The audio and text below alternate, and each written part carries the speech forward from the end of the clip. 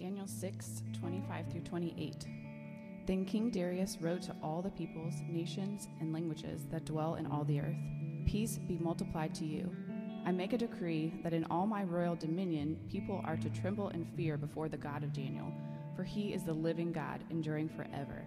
His kingdom shall never be destroyed, and his dominion shall be to the end. He delivers and rescues. He works signs and wonders in heaven and on earth. He who has saved Daniel from the power of the lions. So to this Daniel prospered during the reign of Darius and the reign of Cyrus the Persian." Let's pray. Jesus, thank you so much for this morning. Lord, thank you for these people who got up in the colder weather and have chosen to be here to worship corporately, to worship you. Jesus, I pray that you would speak to our hearts through the book of Daniel and the story of Daniel and the ways that you rescued and saved him. And Jesus, I pray that you would, even if it's a familiar story, that you would just grant us the ability to pay attention and learn something new and see you in a new way. Jesus, just continue to speak to our hearts and our lives and change us to be more like you. Jesus, we love you so much. It's in your name we pray. Amen.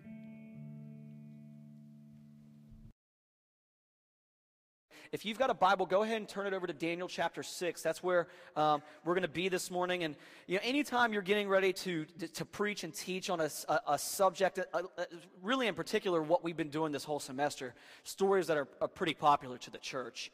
But especially a lot of the ones we've been doing are some of the biggest ones you learn if you grew up in the church. So how many people are familiar with the story of Daniel in here this morning, by the way? Yeah, pretty much the entire church, because we're in the South. Most of us grew up going to church, or at least knew somebody that went to church, and so we're familiar with a lot of the stories that are going on in here. And so most of you are pretty familiar with the story of Daniel. But one of the, he was this leader, and he was the king's right-hand man, and then, they tell him he's not allowed to pray to his God anymore. He still continues to pray to his God 3 times a day, gets thrown into a lion's den. And one of the things that's fascinating to me about this story is Daniel exercises great faith in God throughout the entirety of the book of Daniel. And what ends up happening typically is when you hear a sermon about Daniel in the lion's den, or you're in a Sunday school class or a community group or a Bible study, or when you're a little kid and you're doing your children's church time, what typically gets taught on this particular story is, hey, look at Daniel. Look at the faith of Daniel and what a great example he is to us, and how we should follow after him. And really what ends up happening is they make Daniel out to be the hero of the story.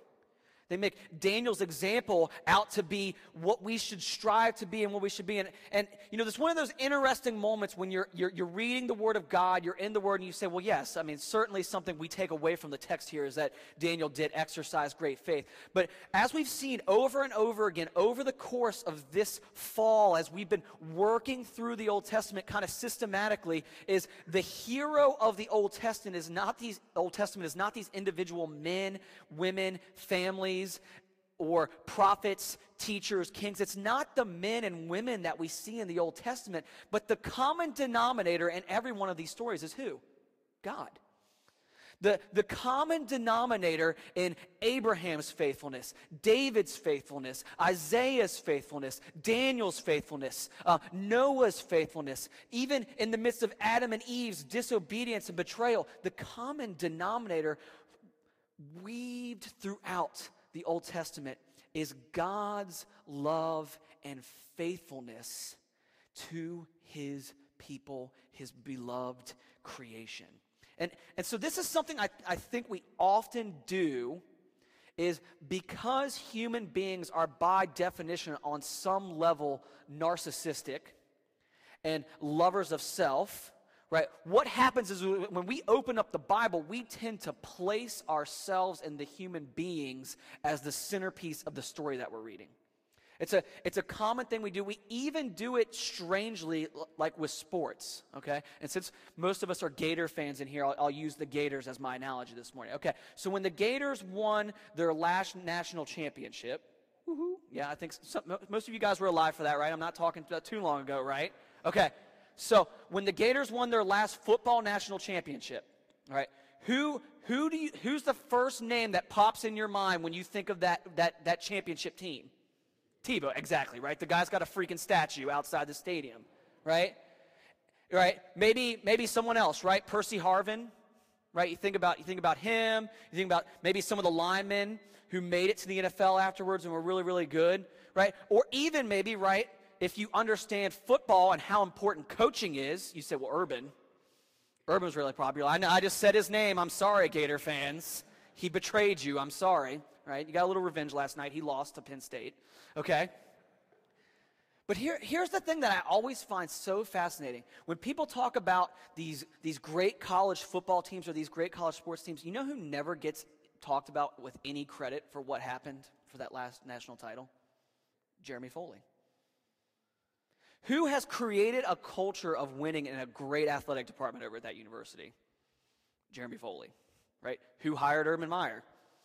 Jeremy Foley, right? Who continues to, right, is he done yet? He's going to retire like literally any day now, right?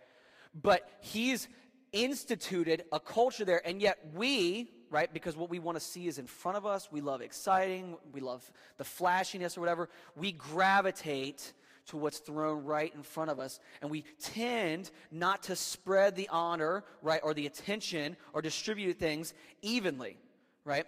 And so if as we continuously do this throughout our lives, it works the same way even in the story of Daniel, right, where we see Daniel exercising his faith, right, going forward and walking with the Lord the way he feels like he's supposed to. And then we read the story and we're like, man, Daniel is the hero. I love this guy. We need to, preach and teach about how great he is and focus in on that.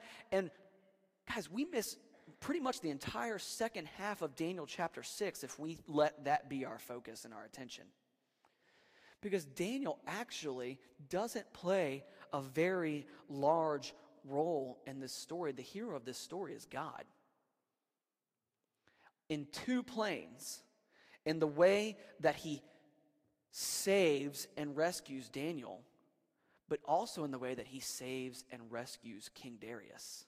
Right? Look at the text with me, right? Starting in verse 1. We're going to go through the entire chapter this morning, so bear with me.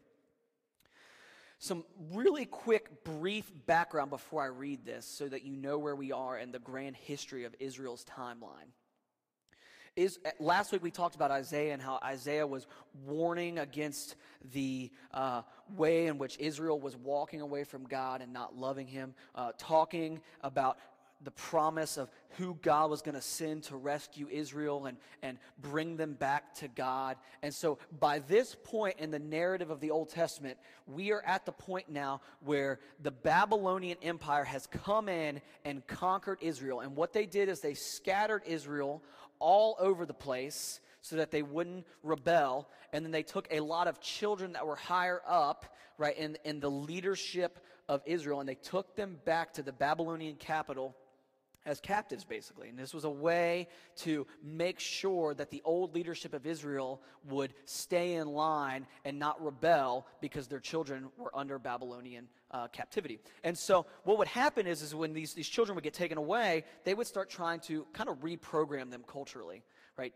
To try to teach the God of the Bible out of them and start teaching them about the Babylonian culture, way, life, and gods. And so the story of Daniel is some faithful Israelites in the midst of this captivity are continuing to talk about the grace and goodness and belief in God and his promises. And so Daniel happens to be one of these captives, and actually probably by the time this story rolls along, he's probably about 70 years old. Okay, and so he's in the court, right, and he's there in the Babylonian capital with King Darius, and here's what happens. It pleased Darius to set over the kingdom 120 satraps to be throughout the whole kingdom, and over them 3 high officials, of whom Daniel was one, to whom these satraps should give account so that the king might suffer no loss. Then this Daniel became distinguished above all the other high officials and satraps, because an excellent spirit was in him, and the king planned to set over him the entire kingdom. And so basically what the author of Daniel is kind of sharing with us is, hey, as King Darius is setting up the org chart for the kingdom of Babylon, okay? And at the top is King Darius, right? And then underneath him will be kind of like three leaders called the high officials. And then underneath him will be your satraps, and then underneath them is kind of just the people and what they're doing. And it's kind of like if you're over at the university, you have the president, right? And then underneath the president, you have the deans of the various schools. And then underneath that, right, you have the department heads of various departments, right? So if you're an engineering major, right, you might report to your department head if you are an industrial engineering major. But your industrial engineering major department head reports to the dean of the College of Engineering, who reports to the president of the university. And so the way that this is kind of being set up is there's going to be 3 people overseeing the entire kingdom, and they're kind of in charge of oversight. And one of those 3 people happens to be Daniel. It says that he became distinguished above other leaders because of an excellent spirit. Now, I want to stop there for a second and just think about this, because this is important for us to process through, because especially in the U.S., we've been going through a pretty large cultural shift in the way that the world thinks and approaches the church and believers. Okay? And there's also been a shift philosophically in many ways at how Christians in the church have been taught to approach work and think about work. Okay? So when the author says that Daniel had an excellent spirit in him in the way that he approached his work, he's saying this: Daniel's theology and belief about God and who he was caused Daniel to live honorably, trustworthy, and work hard. And in that, so honored God and made much of him in the midst of Babylonian captivity. Okay? Now, one of the things that's fun for me to do, and it's kind of a consistent theme in ministry with younger people over the last 10 years or so, is there's this tendency, you guys get to college students, I'm talking to you for a second, okay? You guys get to college, and either you're a believer when you get here or you're not a believer when you get here, okay? And then you get involved in a campus ministry over at the university. So Crew, Navigators, InterVarsity, FCA, RUF. There's a lot of good ones here at UF, okay? And you get involved there, and you're around a bunch of people who love Jesus, and you're kind of in this, like, containment cell, and you're being told, be on fire for the Lord. Let's just wind you up and let's go do things. And it's awesome and it's exciting, okay? And then what happens over the course of kind of like a couple years in that ministry, you start morphing and thinking the only way I can really love the Lord and really serve the Lord is if I go into full-time ministry. And so I'm either called to be on campus ministry staff, or I'm called to be a pastor, or I'm called to go start this awesome nonprofit ministry that's going to dig wells in Africa. You just come up with all these awesome ideas and things that you want to do because you've kind of been taught this idea of a theology of work that's centered that the only work that has any value is things that are done directly in line with the mission of the church. And here we see in Daniel chapter 6 that a good theology of work is all-encompassing. Yes, it includes what I would call full-time or part-time vocational ministry, but it also means that a mechanic can be a really, really good mechanic and love Jesus, and that's going to show the world that he loves the Lord. That means an engineer can go to the University of Florida, get a degree that takes them about 30 years to finish, right? Love you guys. Anytime someone says, I'm a freshman, I'm an engineer, I'm like, all right, this guy's going to be around for a long time, or this lady's going to be here a long time. This is exciting, right? But you could come here, get a degree, and then after that is all said and done, you can leave and go be an engineer and make much of Jesus in the way that you live your life, right? That you don't have to enter full-time ministry to serve the Lord. Right? And I know some of you guys are like, yes, amen, thank you. My discipler was yelling at me that I needed to apply for staff, right? Right? The reality is some of you guys may very well be called to full-time vocational ministry, but some of you guys need to go into the field that you're passionate about, right? Guys, the world needs nurses and doctors that love Jesus. The world needs lawyers and judges that love Jesus. Yes, God loves lawyers too, okay? All right? The world needs public school teachers that are going to love Jesus.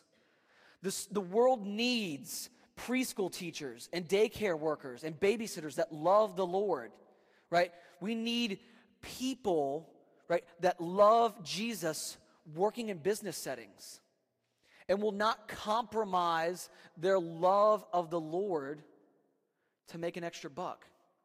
We need people that love the Lord in different layers of the government and politics, guys. And so when we see what Daniel's going on here, guys, and I saw a few snickers when I said politics there. I know we're in the middle of the election season, so we're all jaded right now, right?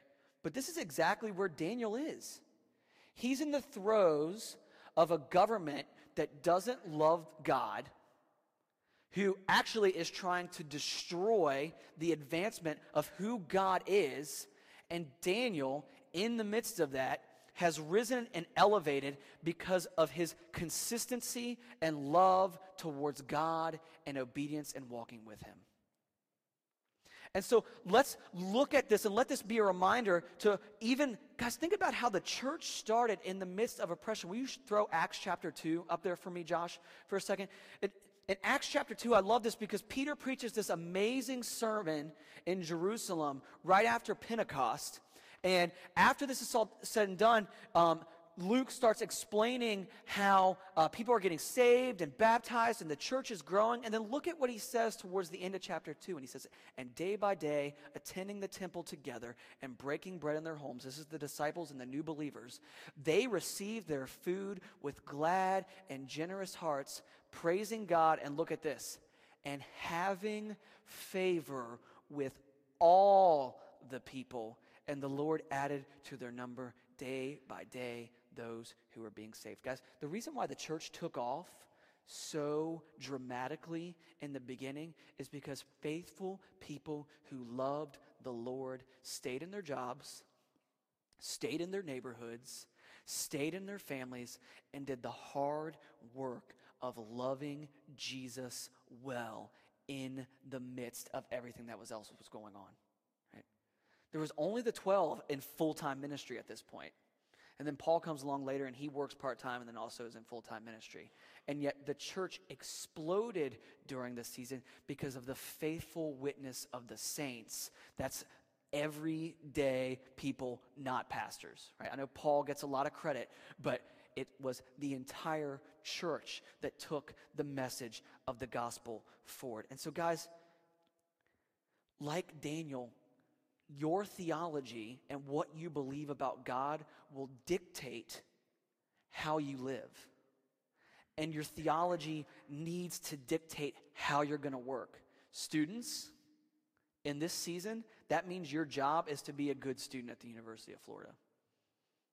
Right? How many of you guys in here are on Bright Futures right now? Yeah, a good portion of you. Do you know who pays for that? Me. And the other people with jobs in here, okay? To not work hard is to not only dishonor, right, your God-given gifts, abilities, and talents. It's to steal from the taxpayers that have put money in to say, you know what, as a state, we value education here. We're going to provide a way for you to work hard, right? We want you to work hard, we want you to get a degree, and we want you to go back out into the workforce with a skill or a trade, right, that will take you all over the place and allow you to do all sorts of things, right? It's the same way if someone has a full-time job, steals from their employer by not giving 100%. Allow your theology to dictate, and what will happen is that people will start to take notice. It is impossible for you to be trustworthy, honest, and a hard worker and that go unnoticed in the American work environment. I promise you that as someone who worked in the banking industry for well close to 10 years, that it is impossible for that to go unnoticed. Coincidentally, real quickly, if you're interested in learning more about that intersection of theology and work, I would highly recommend Tim Keller's book, Every Good Endeavor, to you. Right? It's a fantastic book. Pretty much everything that Tim Keller does is fantastic, but this book in particular is really, really good. And I think really for a lot of you college students, it'd be really good to kind of give you a good framework and foundation to work off of as you're heading into the workforce. Okay, so back to our story, right? Daniel is this hardworking, trustworthy guy at one of the highest levels of the Babylonian government. And it says that basically King Darius notices this, and he's kind of like, I'm elevating him to the top, right? He's going to be my CFO. He's going to be the vice president. I'm going to elevate him. Now, imagine how that is going to go over in Babylon. An Israelite foreigner is going to be elevated to basically position number 2 within the kingdom and the government of one of the greatest empires in existence at this time. So, we get to verse 4 and 5 and look at how the rest of the workers in King Darius' government respond. Then the high officials and the satraps sought to find a ground for complaint against Daniel with regard to the kingdom. But they could find no ground for complaint or any fault because he was faithful, and no error or fault was found in him. Then these men said, we shall not find any ground for complaint against this Daniel unless we find it in connection with the law of his God. Okay, so jealousy leads the other leaders within the government to basically try to find a way to do away with Daniel. Okay, and a lot of people, like, you can sit here and try to question and come up with a number of motives of why they would do this. You know, 1, they just want the position themselves. 2, he's a foreigner. How can we let a foreigner have this much power within our government? This isn't good. But I think probably a reason that often gets overlooked, and probably in reality is the most likely reason why they're doing this. Daniel, and the author has made it abundantly aware of why he's doing this, has been faithful and trustworthy throughout his entire time in working with the government. Believe it or not, guys, not everyone that works in government or business is trustworthy and honest. And what most likely was happening is these people, that these satraps and these high officials were using their governmental influence to make money and increase their power. And they knew that if Daniel was put in a position of authority over them, guess what Daniel's going to do? He's going to clean house. He's not going to put up with backdoor deals. He's not going to put up with them moving themselves into positions that they're not supposed to be in, using their positions for bribes and other things like that. And so really this would prevent them from using their role for personal motives. And so they see this as a threat, really not just to the culture of the Babylonians, but more so a personal threat to them and their way of life. And so Daniel being elevated means they're going to be marginalized and not be allowed to get away with what they've been doing throughout the Babylonian Empire.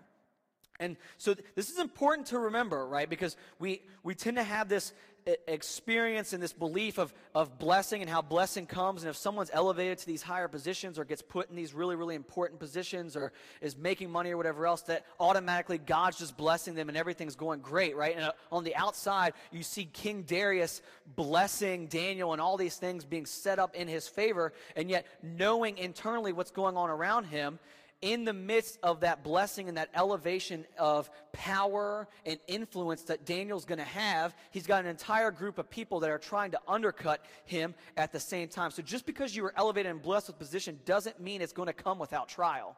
Right, guys, if you look at someone, you're like, oh man, that person has it all, or they had a great family life or whatever, it doesn't mean they haven't walked through difficulties. It doesn't mean that they won't walk through difficulties. It doesn't mean that if you get the right job or the right promotion or you get the right degree, that the rest of your life is going to be easy, smooth, and comfortable and nothing's going to go wrong. But these guys are turning on Daniel and trying to find a way to get him fired, basically, and they can't find anything. And so they say, we shall not find any ground for complaint against this Daniel unless we find it in connection with the law of his God. Hey, the only way we can get Daniel is to get him on his love of God. We got to find a way to use his faithfulness against him, because otherwise he's going to do the honest and trustworthy thing every time, and we're not going to be able to get him. So look at what happens in verse 6. They devise this scheme. Then these high officials and satraps came by agreement to the king and said to him, O King Darius, live forever. All the high officials of the kingdom, the prefects and the satraps, the counselors and the governors are agreed that the king should establish an ordinance and enforce an injunction that whoever makes petition to any god or man for 30 days except to you, O king, shall be cast into the den of lions. Now, O king, establish the injunction and sign the document so that it cannot be changed according to the law of the Medes and the Persians, which cannot be revoked. Therefore, King Darius signed the document and the injunction. So the other leaders, knowing Daniel and his faith, devise a plan to get rid of him. Right? And they sweet talk the king and they appeal to his vanity and his love of himself. Right? Hey, this is a really great idea, Darius. If anyone prays to anyone other than you for the next 30 days, they need to be done away with. So this way they know that they can catch Daniel and his devotion to God and use their political motivation to arrest him for his faithfulness to the Lord. Real quick aside, guys, because we're in the middle of a political season and this is highly political what's being done to Daniel here. As I'm sure you've seen over the last 6 months, politics are messy. Okay? And one of the things that we need to remember as the church is that we should be informed. We need to be praying for everyone involved. And we can be involved in the political process as we feel led. But something I think the church has done over the course of probably the last 40 or 50 years here that I think is really causing so much strife in the church right now is we became more interested in the power of politics than the power of the gospel. And what's starting to happen is the party that the church most frequently aligned itself with is kind of a hot mess right now, right? Okay? If you're a supporter of them in here, I'm just speaking it like it is, okay? And when that power and influence starts to shrink, right, people start to freak out, okay? Guys, here is an opportunity for you as a follower of Jesus, if you are one here this morning, to be involved, to make a decision, to listen to arguments and respond in a way that you think is trustworthy and biblical and makes much of Jesus. And then in the midst of anything, no matter who gets elected, guys, God is still God the next morning. God is still God the next week, the next month, the next year, and the next 1,000 years for the rest of eternity. Okay? Empires have risen and fallen over the last 2,000 years. A lot of them. Guess who hasn't gone anywhere? Jesus. Guess what has continued to spread and expand and grow over the course of the last 2,000 years? The church. Guys, Jesus' kingdom is not of this world. He cares about this world, but it's not of this world. This is why Jesus didn't lead an insurrection against the Romans when he came. Okay? And so it's important for us to remember in the messiness of this political season where we see things like that are very much going on right here around us, guys, you serve an amazing God who's not going anywhere, okay? In 20 years, we may look like the Israelites that were living in Babylon. Guess what? God is still sovereign. He was in the book of Daniel, okay? Or everything may change and it may look like Zion. I don't know what it's going to be like here in 20 years here. Either way, God is sovereign. Remember that the sky is not falling unless Jesus returns, and it's a good thing if he comes back, okay? All right, so remember that as you head to the polls here in a few weeks and as you engage your friends, family, neighbors, and other brothers and sisters in Christ during this season right now, because this is the most tense I've ever seen it in my lifetime, okay? Now back to the story. Darius writes this law, passes it, and puts it into practice and says, look, you know, you need to, if you're going to pray and you're going to worship, you can only worship or pray to me over the course of the next 30 days. This is a common practice amongst rulers in ancient times, right? If you know anything about Roman history, the Caesars eventually put themselves as the chief god that was supposed to be worshipped in the kingdom of Rome, okay? And so Darius writes this law and establishes according to the law of the Medes and the Persians, and that's a really important note to pull out of there. If a law in Babylonian law, if a king passed this sort of injunction or law underneath their code of rules, it was not allowed to be overturned by the king because it would make the king look really weak and make it seem like the king didn't know what he was doing when he passed a law. And so if you passed some sort of legislation the way that King Darius does, he can't go back even on his own word, which is kind of fascinating to think about because he's the one that wrote the law into being the law of the land. You would think he can just change his mind. But in that culture, it was a big no-no if you did something like that. You would be seen as weak, and you would allow an opportunity for political opponents to rise up against you in that situation. So Darius knows the moment that he signed this into law, he's got to follow through on it. But he thinks nothing of it. He's like, this isn't a big deal. Everyone loves me. I'm a great king. We're the biggest empire in the world. This is not a problem. We've gotten rid of the Israelites. They're not worshiping their God. This isn't a big deal. And so he signs it into law, and we get to verse 10 when Daniel hears about it, and look at his response. When Daniel knew that the document had been signed, he went to his house where he had windows and his upper chamber open toward Jerusalem. And he got down on his knees 3 times a day and prayed and gave thanks before his God as he had done previously. Then these men came by agreement and found Daniel making petition and plea before his God.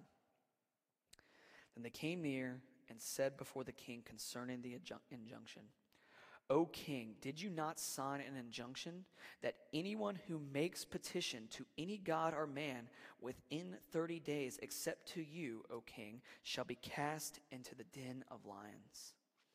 And the king answered and said, the king stands fast according to the law of the Medes and the Persians, which cannot be revoked. Then they answered and said before the king, Daniel, who is one of the exiles from Judah, pays no attention to you, O king, or the injunction you have signed, but makes his petition 3 times a day. So Daniel has made the decision in his life God over country. That's what he said.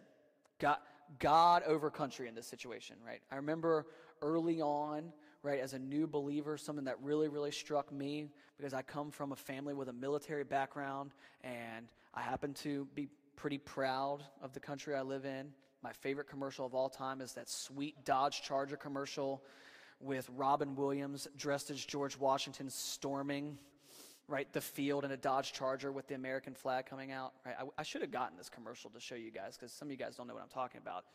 Right? But George Washington charges into battle on a Dodge Charger, and then the Dodge guy comes on and is like, America got 2 things right. Cars and freedom, right? You know, it's like the British redcoats are running away. And some people, like, you guys are laughing. I watched that commercial and I'm like, yeah, right? I'm like, that America, right? I'm like super excited about it, and I think it's awesome. And one of the things that was super convicting to me early on in my walk as a believer is I was sitting in this talk, and this really, really this awesome guy who loves the Lord named Dan Flynn just looked at us and said, are you a Christian who happens to be an American, or are you an American who happens to be a Christian? And then he went on, he's like, are you a Republican who happens to be a Christian, or a Christian who happens to be a Republican? Are you a Democrat that happens to be a Christian, or are you a Christian that happens to be a Democrat? And he said, if any one of those things is listed before Christian, that's a problem. I remember sitting there thinking, for like the first time in my life, someone had really challenged my idolatry of my own country. Daniel challenged with that. Remember, he grew up in Babylon. He has a lot of things going for him being on the Babylonian court. But when challenged with country and king or God, he chooses the Lord. Because he's believed in the faithfulness of what God has done in the past and has used the promises of God's past faithfulness to encourage him to trust in the future promises of God's goodness and his grace. The same God that delivered my great-great-great-great-great-great-grandfather Abraham will be used to rescue and deliver me. The same God who rescued and delivered David will rescue and deliver me. And he continues to rest in the faithfulness of who God is and trust in him, and he gets arrested. And this is the part where Daniel is the hero, right? He's to be admired here. And what he does is amazing. But what motivates him is not some self-actualized version of his own will and power, but who God is. God is still even the hero of what Daniel does because it's God's faithfulness that drives him to continue to trust in God in the first place. You know, it would be really foolish if God had not came through on his promises for Israel time and time again, but God has. And so in that, Daniel sees that and says, I don't care where I am, I don't care where I grew up, I don't care who my king is, and I don't care what my job is. If it comes down to God or them, I'm going to choose God because that's always the correct side to be on. And I'm going to walk faithfully. And so we hear this and we're like, Daniel is this great, great hero. Be like Daniel. Reach deep, deep inside yourself and exercise the type of faith that Daniel has so that we can all be these amazing Daniels walking around in our lives, right? And the church will just be on fire all the time for the Lord because we'll all be like him. But if you read the rest of the story from here on out, Daniel is an afterthought.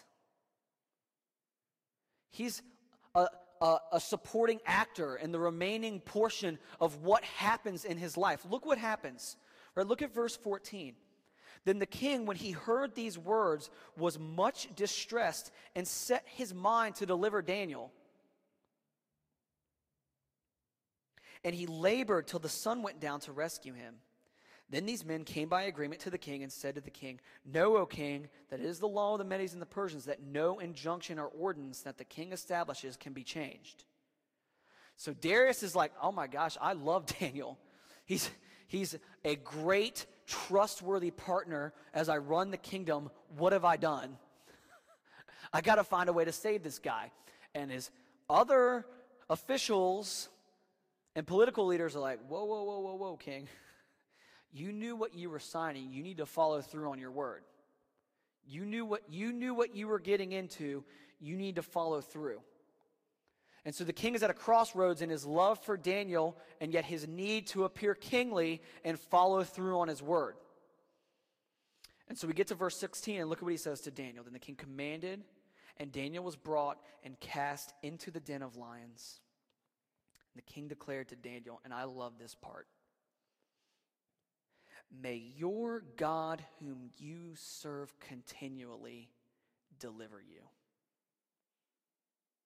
And a stone was brought and laid on the mouth of the den, and the king sealed it with his own signet and with the signet of his lords, that nothing might be changed concerning Daniel. Then the king went to his palace and spent the night fasting. No diversions were brought to him, and sleep fled from him.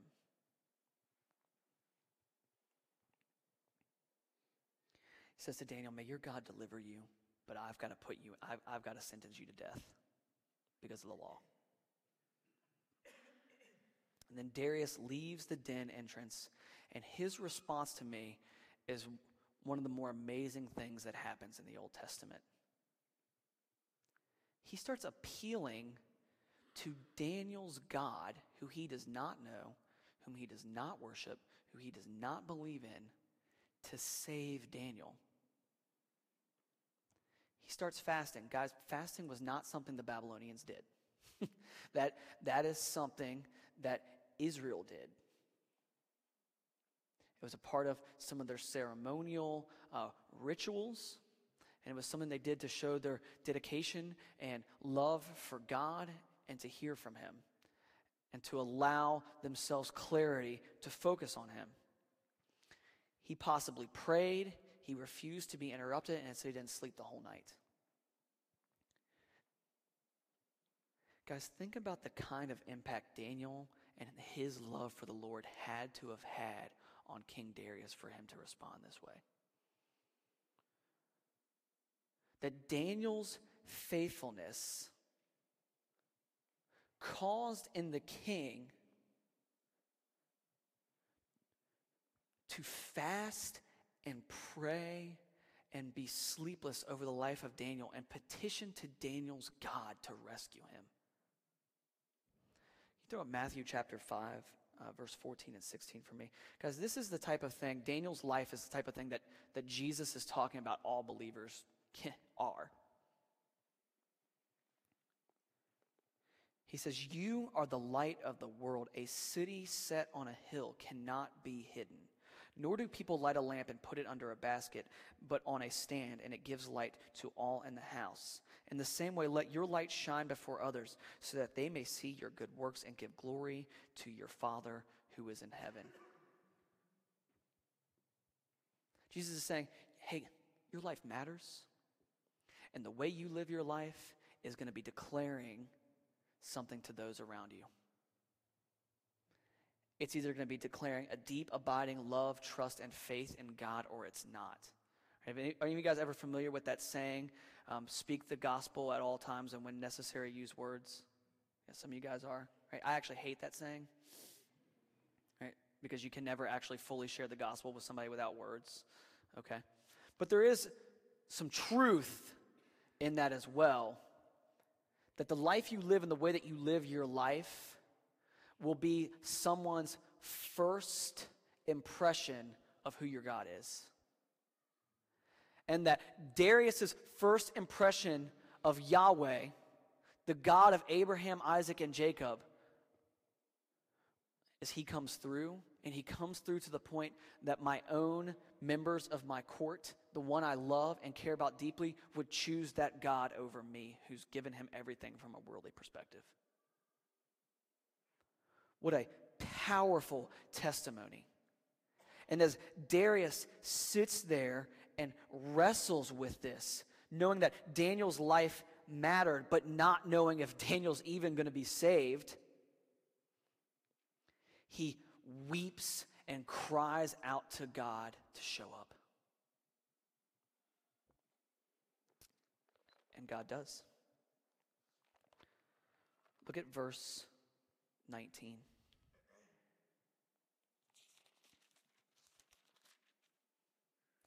Then at the break of day, the king arose and went in haste to the den of lions.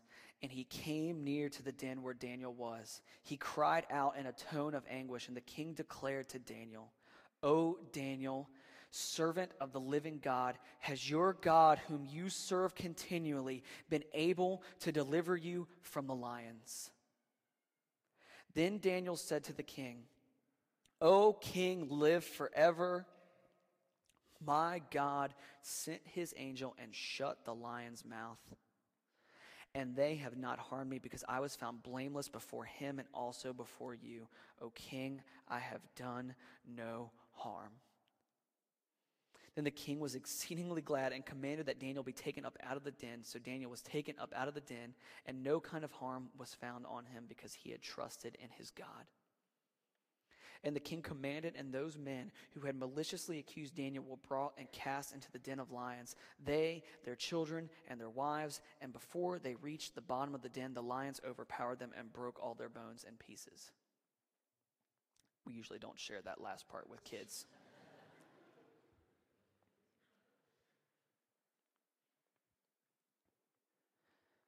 God rescues Daniel. And it wasn't because Daniel had perfect faith or was some perfect person, but God had uniquely placed Daniel in this situation to put his power on display.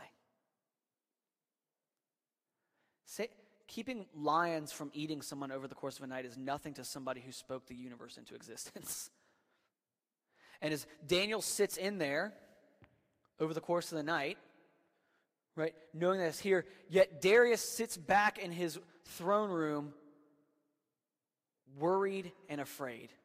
And when he comes there and he experiences the joy of his friend and partner Daniel being alive, he's overcome, right? He punishes those who tricked him and put Daniel in there in the first place with this law.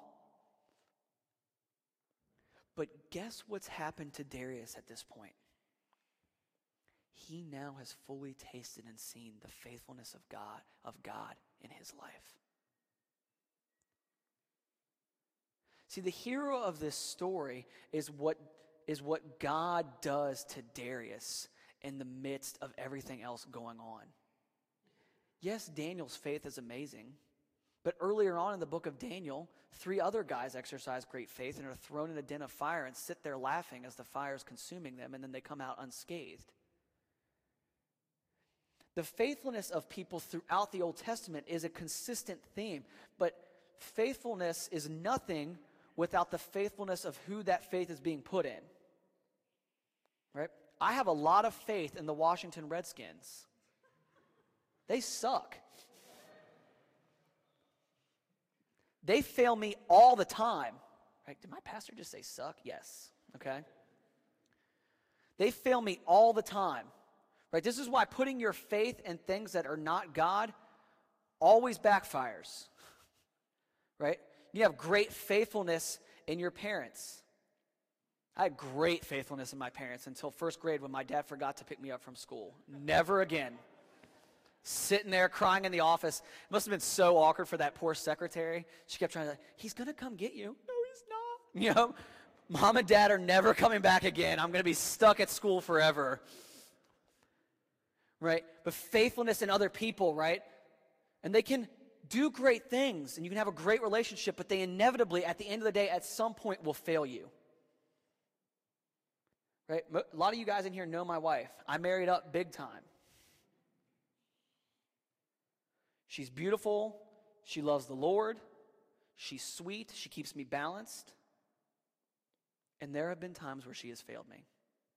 Less than I failed her, but there have been times where she has failed me. Right? My kids, I love them. I want to be a great dad. I'm excited about who God's growing them to be. A lot of parents put all their faith in their parenting and what they're doing with their kids. Guess what? They're human beings that sin. They're going to fail you. Some of you guys know what that's like to have parents who have put that kind of pressure on you. And you're trying to work through that and forgive your parents for doing that to you. The reality is unless your faith is put in something that's worth your faithfulness, you will be left wanting. And Daniel's faith was placed in the Lord, and God always comes through. Now, we can argue if he comes through in the way that you want. I would imagine Daniel probably did not want to get thrown into the den of lions. Just like I would imagine you might not want cancer. I would imagine you might not want to lose your job. I would imagine you might not want to walk through miscarriage or divorce or the loss of a relationship or the loss of a loved one. No one signs up for that kind of thing. The same way Daniel didn't sign up to get thrown into a den of lions, or Shadrach, Meshach, and Abednego didn't want to sign up to get thrown into a pit of fire. But that doesn't mean God has left the building. That God's faithfulness remains and stays true, and Daniel is alive, and the king rejoices. And this is why it's so shocking to me that when we read this story, we attribute all of the honor and all of the attention to Daniel, because everything after he's put in the pit is God-centric.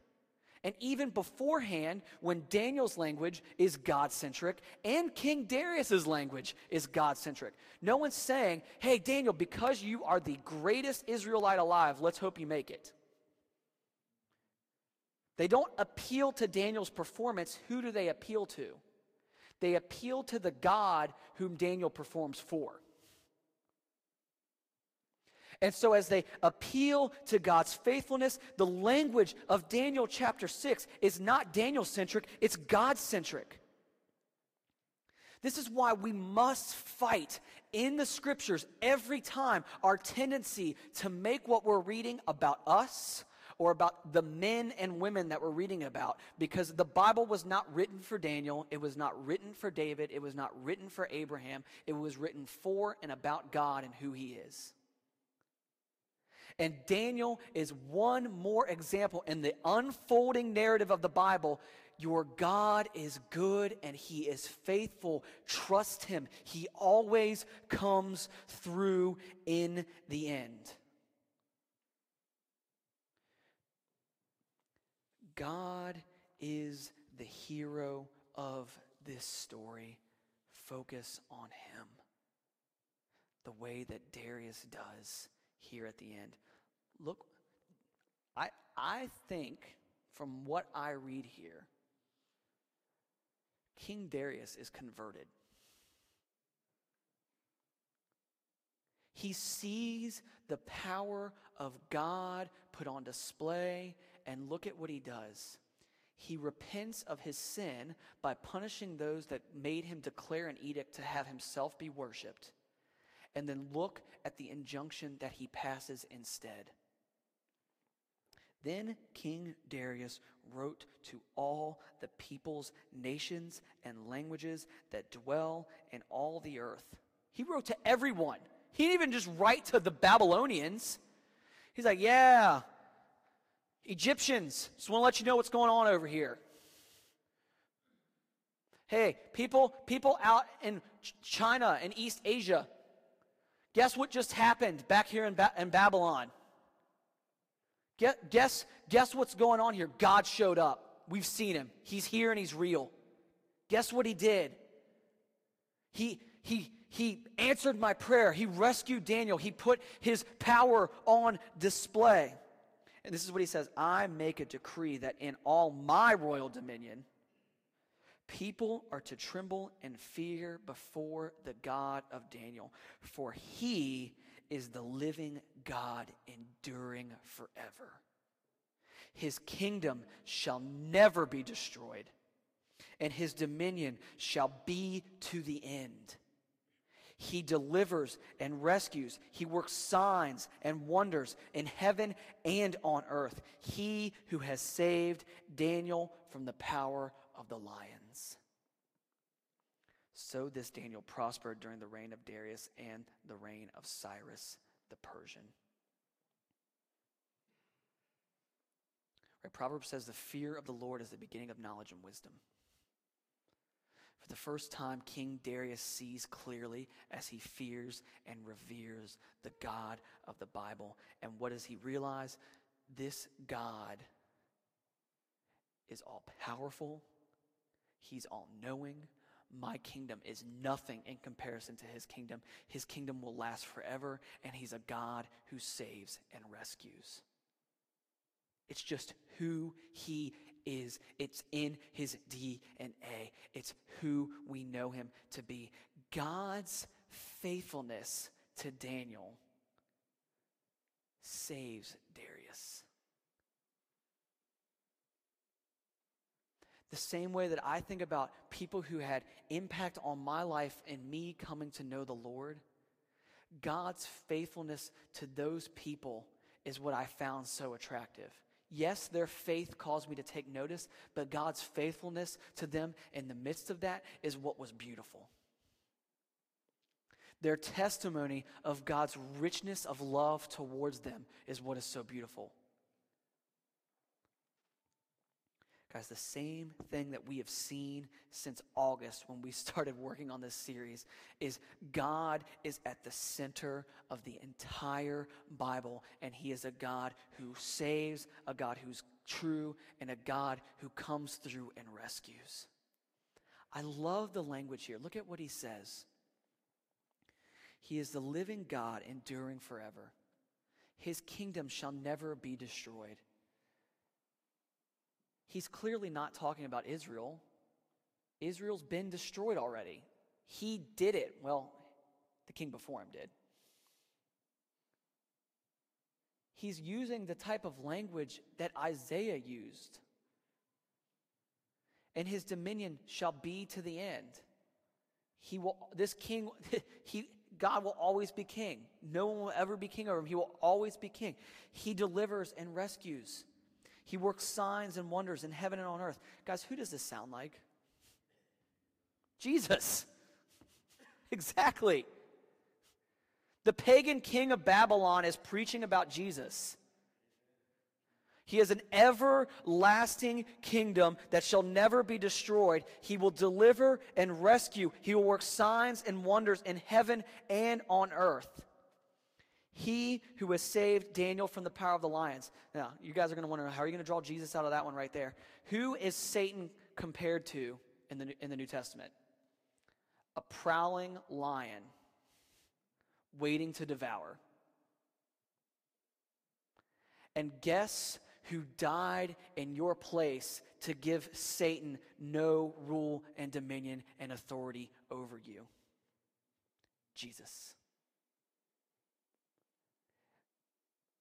The story of Daniel is one small story in the midst of one big, huge, grand narrative of God's faithfulness to his creation that fully culminated in Jesus Christ coming to live, do signs and wonders, both in heaven and on earth, but finally giving his own life to rescue you from your own sin and subsequent death. This story is just a foreshadow to Jesus. Guys, Daniel's not the true hero. Jesus is. The Father is. The Holy Spirit is. God's work in Daniel is but a foreshadow to what he would do in Jesus, and the faithfulness that so many of you have gotten to see as you've walked faithfully with him. As we take communion and reflect on your testimony and what God has done in your life. Reflect on God's faithfulness to you and others, and may you use it to make much of him. The way that Daniel's testimony does. The way that King Darius' testimony does. It's all for him. All of it. Your life exists to make much of your Creator. May you leave here knowing that that Creator loves you and rescued you. Let's pray.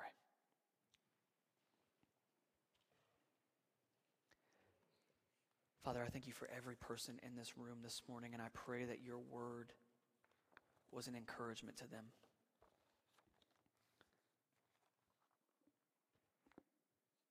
God, your faithfulness is just who you are. It's not like you wake up in the morning thinking like, man, I got to be faithful today. I got to work really hard at this. And when you say something, you do it. And you have promised that in the life of your Son, in his death, burial, and resurrection, we are forgiven and received and adopted as sons and daughters into your kingdom and family. I pray that as we take communion this morning, that we would realize the great price and cost that came with that, which was the brutal beating and execution of Jesus Christ.